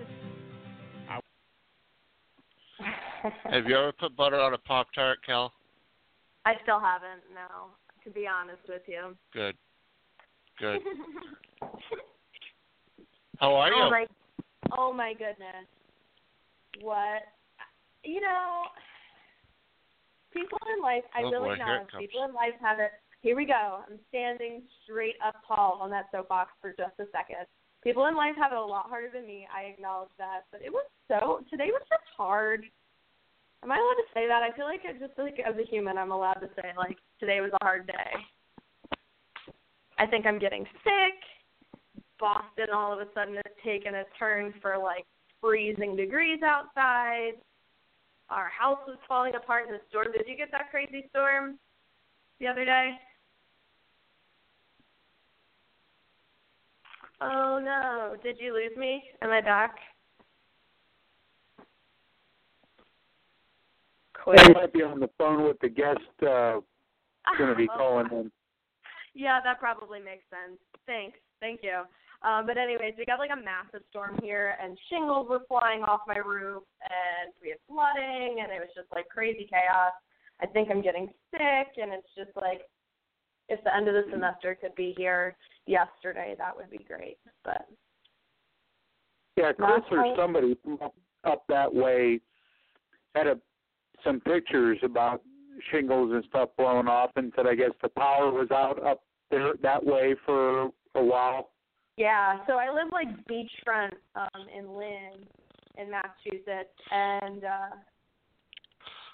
it was nasty. I mean, like wind gusts of 70 miles an hour, and just I woke up in the morning and the street sign was gone. Thank God there was no damage to like any of like my property that sits outside, but like my car was fine and everything. It was just a little much, so it didn't really take much to push me into calling out of work on Monday, because I was just like, didn't get any sleep. The wind was howling and howling and howling. But anyways, just wishing for... You digress. I immediately regret ever saying it was too hot at the racetrack, because, like, that was miserable. I'm already over the cold weather. Like, already over it.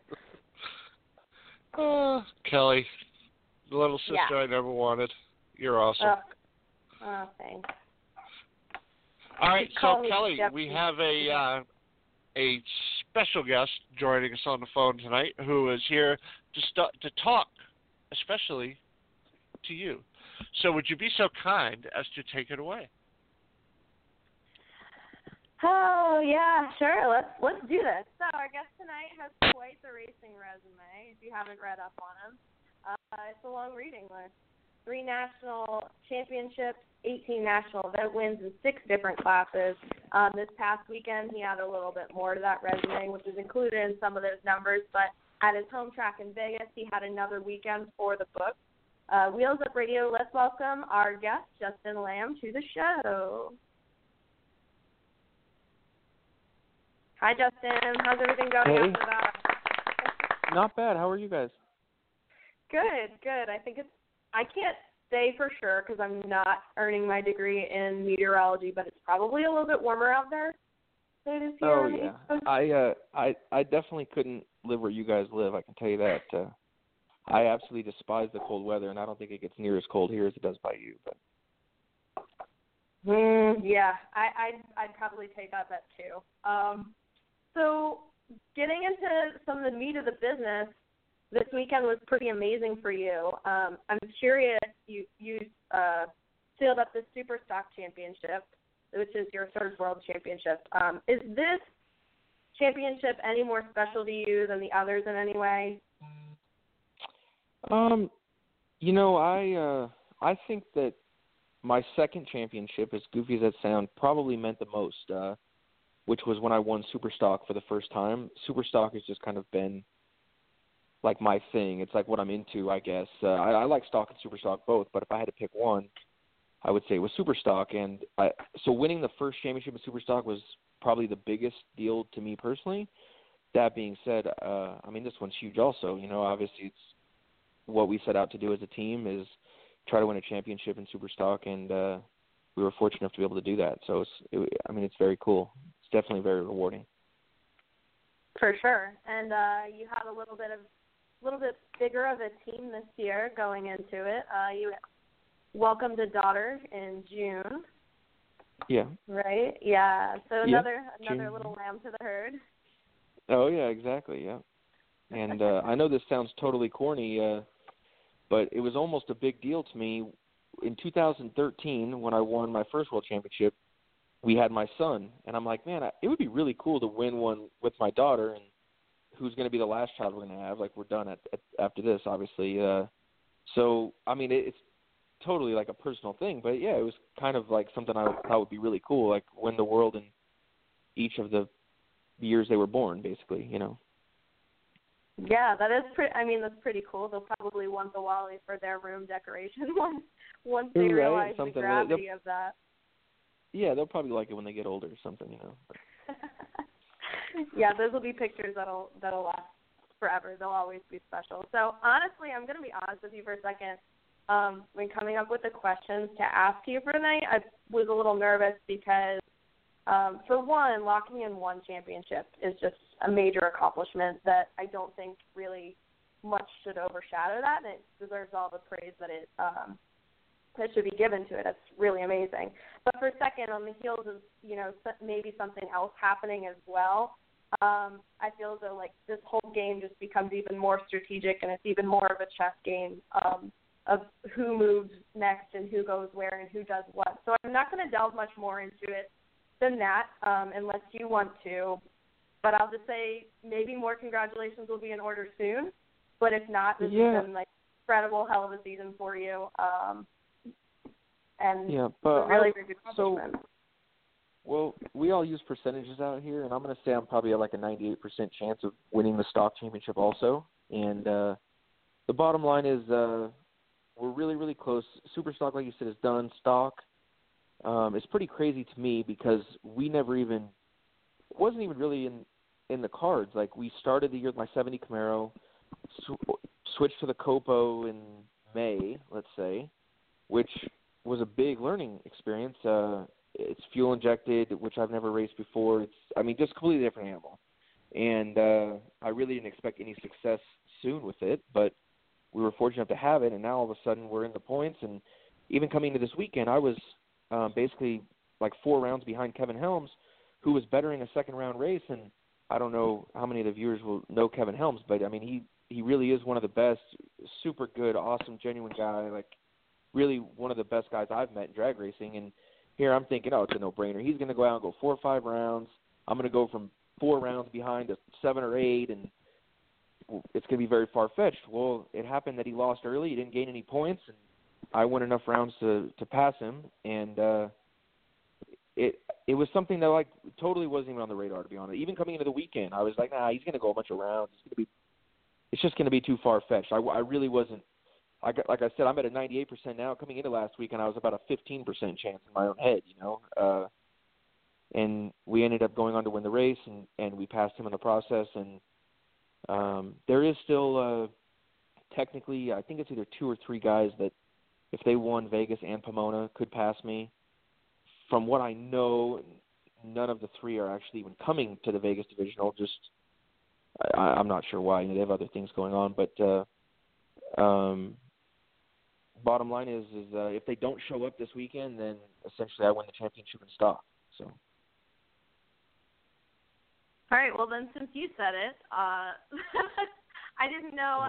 Sometimes it can just be really touchy about how much you expose about, and it's not really a secret. Anybody that can crunch the numbers can really figure that out. But sometimes people like to be strategic about it and not talk too much about it, and so. Yeah, it's a fine I don't have line much to hide at this point. Everybody knows I'm going to the last 2 races, so there's not much to hide, right?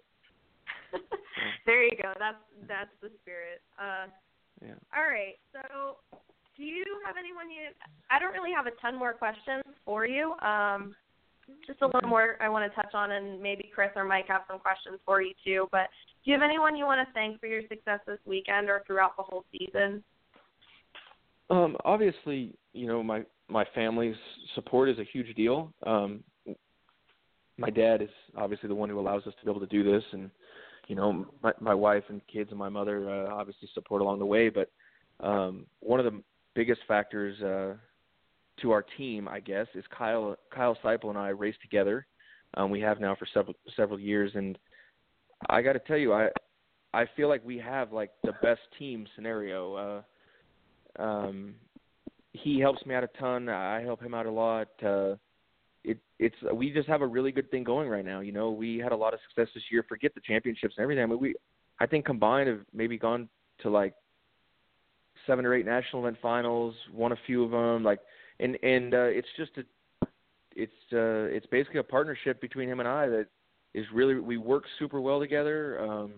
our personalities just go together. I mean, it's crazy. It's probably one of the few people I would race with that I want to win just as much, sometimes more than I want to win myself. Like, where I think it's hard to find. I mean, I don't want to speak for anybody else, but I'm sure there's a lot of teams out there that end up getting envious of their partner or whatever. It's like never the case with us. Like, it's 100% for each other, and it's really important. And like I said, it really works for us. And without racing with Kyle, I definitely wouldn't have the amount of success we have. I'm sure we'd both be successful in whatever we were doing, but it definitely helps being together, and it works really well. So. Yeah, I think that in racing, a lot of times you're as good as the team that's around you and the people you surround yourself with. So I actually want to acknowledge someone else for a second, your sister Ryan, who after meeting her at the Vegas National in 2015 and meeting you at the Vegas National then too, her and I have been in a little more touch recently, and she's helping me with my law school prep and how to get into that, and she's been so sweet and so helpful. But she's also a racer too, and so I'm wondering if you could talk. Hey, Kel, I'm sorry, I got to interrupt you guys. I just want to let you know we do have somebody on the line that wanted to ask Justin a couple questions. So, caller, would you go ahead? Yeah, hi. Hello. I was just wondering what it's like to be related to the greatest sister in the world. Oh, brother. We're gonna have to skip this question, because what if the question doesn't apply to me? Can I skip? Oh, everybody knows who the best lamb is. So I just wanted. I mean, we all know you're one of the baddest drivers there are, and I'll definitely admit that because I suck. But I mean, I can get an award for being the best sister, right? Oh God. Next question. I'm just kidding. As Kelly just said, her and I have been talking. She's pursuing law school, which I'm obviously in the midst of right now. And I figured it'd be a good time to call in and congratulate you because you're an incredible driver and an incredible brother and someone to look up to in every facet of life. So, all right. And you have a pretty great sister. So that's my question. Be very careful, Justin. That usually means when they're sucking up like that, they want something. Yeah, they want something. I know. No, but you know it's crazy. So my sister sold when I moved to Tennessee. Yeah. So my sister, she did race. Obviously, she moved to Tennessee to go to law school, and I mean, we obviously, her and I raced together with Kyle. It was like the three of us last year, for the last several years, and she did okay racing. I'm sure focuses were obviously elsewhere, and but whatever. Maybe she'll race again one day when she's done with school. So. Maybe her and I will have to travel a little bit. Be the there you go. Team. There you go. I couldn't even imagine all the emotions in that scenario. Like, Kyle and I are very unemotional. Ryan is very emotional, and I couldn't even imagine racing with like two young chicks full of emotion. I don't know how that'd go. And a lot of pent-up anger because our jobs are stressful. Yeah. Being a lawyer. Nobody likes us because we're lawyers. Yeah, I know. It would be pretty stressful and fairly emotional, but pretty fun. Right. There you go. Yeah. And especially now that Kelly lives up here in New England, we're getting rid of that Southern Belle part of her, and she's becoming a cranky New Englander. Oh my God! Right. Everything makes me cranky about New England. Hey, speaking of New England, just because you moved up there, you don't have to start cheating or anything. Like the Patriots did. Oh hell no! Oh no, they're not even. I'm never adopting that team. Not happening. All right, good. Just making sure. You suck.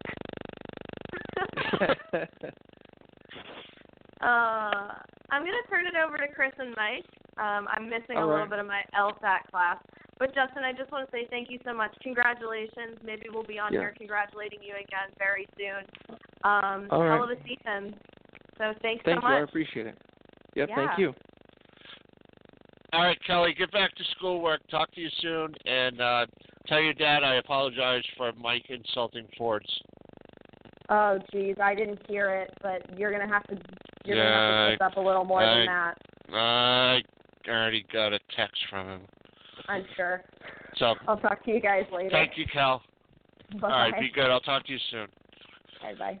So, you know, I mean, you have one of the most impressive sportsman racing resumes in the country. You know, how does it feel to bring home another championship with the possibility of the second championship? And if it does happen, is this your first double down? Yeah. If it does happen, it will absolutely be my first. And as far as I know, I could be completely wrong here, but it's only happened 2 other times. Jeff Strickland did it last year. He did it in Top Dragster and Stock, and I believe Scotty Richardson did it in the 90s, maybe Super Comp and Super Gas. So it's something that not a lot of people have done. And I mean, it'll absolutely be it's a career year even without. I mean, if I finish second or something, I mean, being first and second in 2 different classes, if that's how it ends up, first and first is just like icing on the cake. It's definitely been a career year. We've had a ton of fun, a lot of success. All of our equipment's working really well. I mean, I couldn't ask for a better season. And, I don't even know where it ranks amongst others. There's a whole bunch of people in the sport that have done way more than I have. But for me personally, it's been just a huge year. So that's awesome. Now, of everything you've had the opportunity to race, every track you've had the opportunity to race at, is there one car that you look at and go, yeah, I want to try that?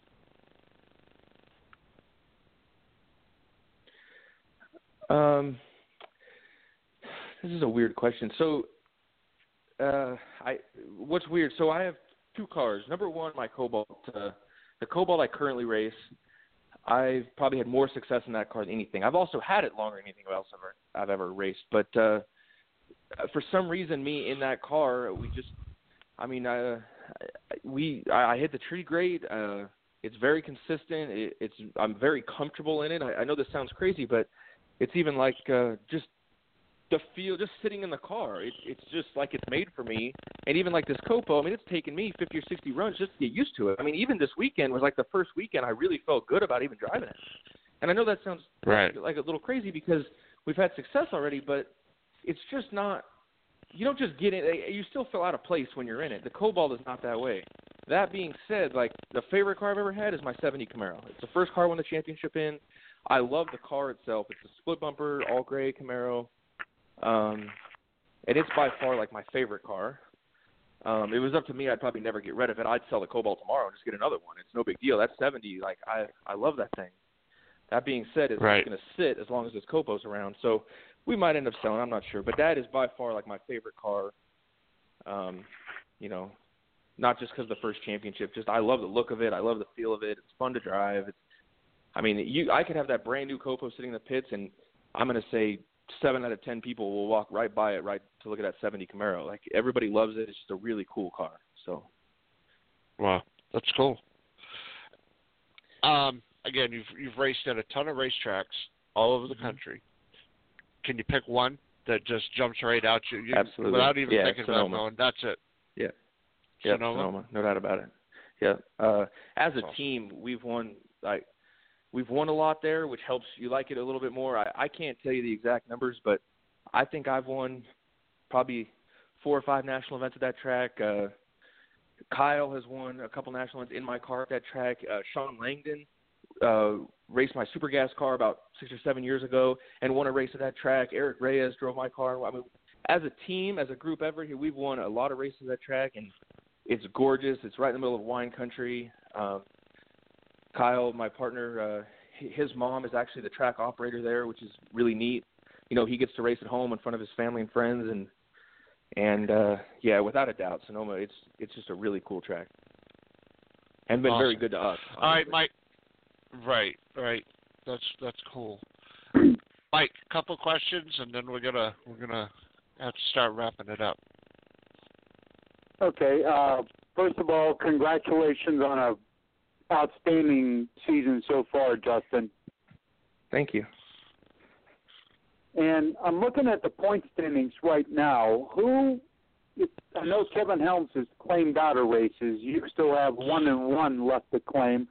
Who else still has I want to say just barely mathematical chance, but who has a decent chance, I guess, of passing you? I believe the three are, my father and Kyle actually looked at this. I haven't sat down and figured out myself, but my understanding is Jeff Lopez, Bubba Linky, and there was one more, Lopez, Linky, and Brett Candies, I believe. And from what I'm told, they would all have to win both races to be able to pass me, and that's if I do not improve. So. I know from different things, I know a lot of people, they talk a lot of, well, if I get there, I got to do this, if they don't do that, and it's a lot of things. But talking about, you said with your Copo, the fuel-injected car was a difference.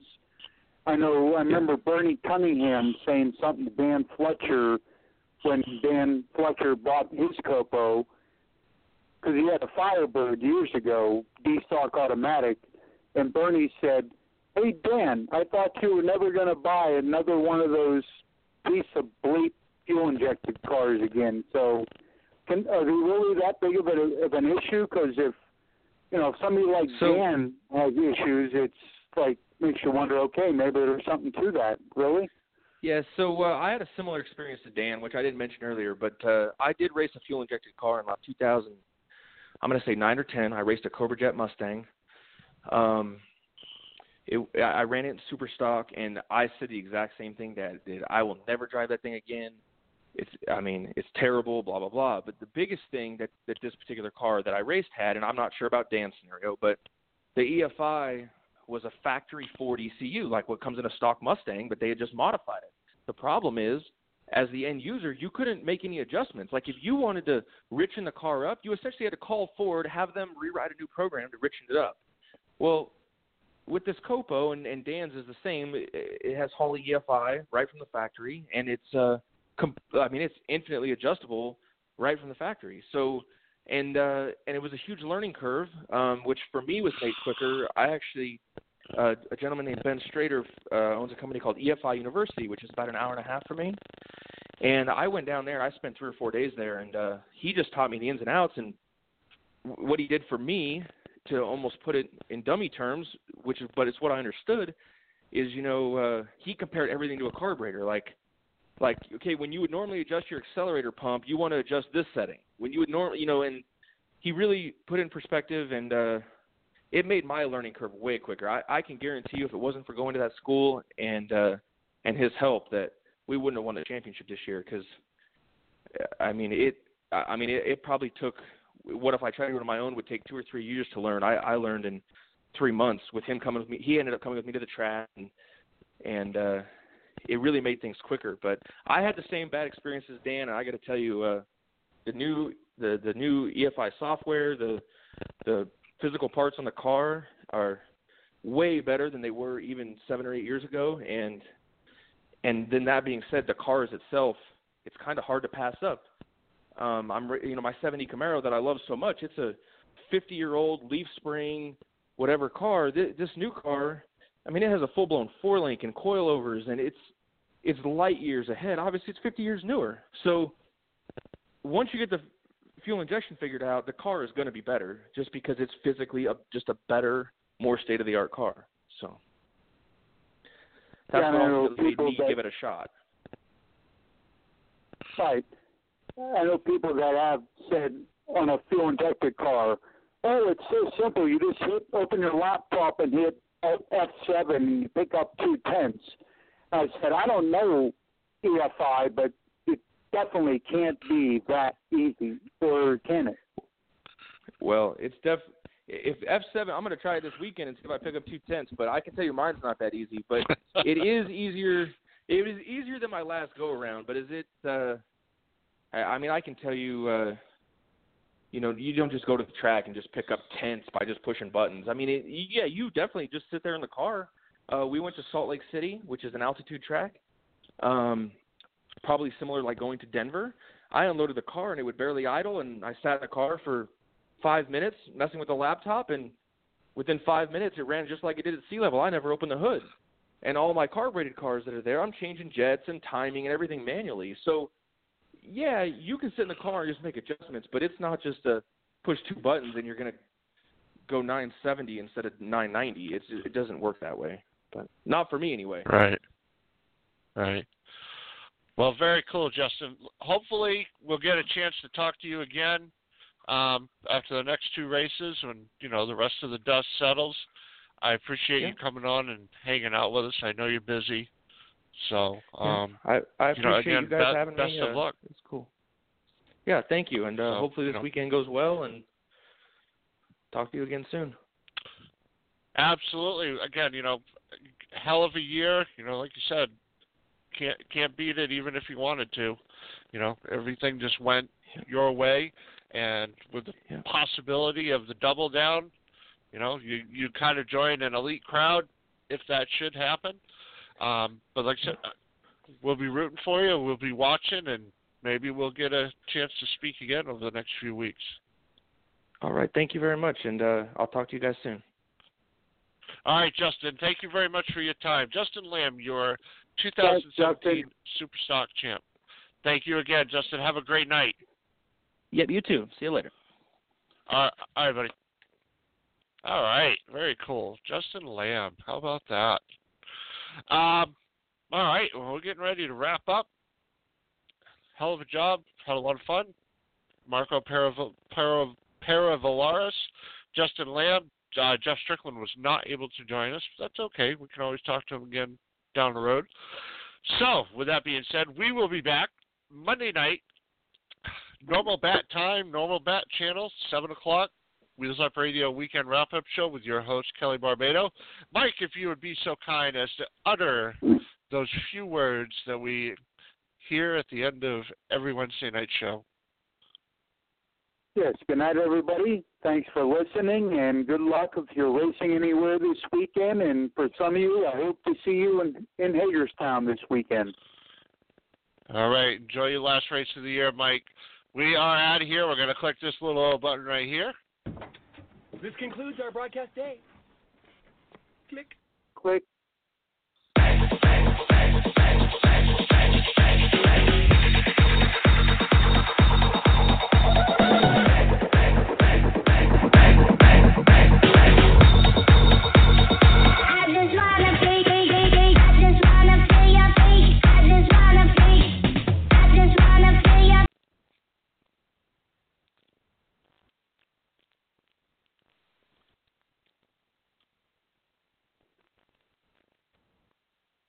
It is Ryan here, and I have a question for you. What do you do when you win? Like, are you a fist pumper, a woohooer, a hand clapper, a high fiver? I kind of like the high five, but if you want to hone in on those winning moves, check out Chumba Casino. At ChumbaCasino.com, choose from hundreds of social casino-style games for your chance to redeem serious cash prizes. There are new game releases weekly, plus free daily bonuses, so don't wait. Start having the most fun ever at ChumbaCasino.com. No purchase necessary. VGW Group. Void where prohibited by law. See terms and conditions. 18+.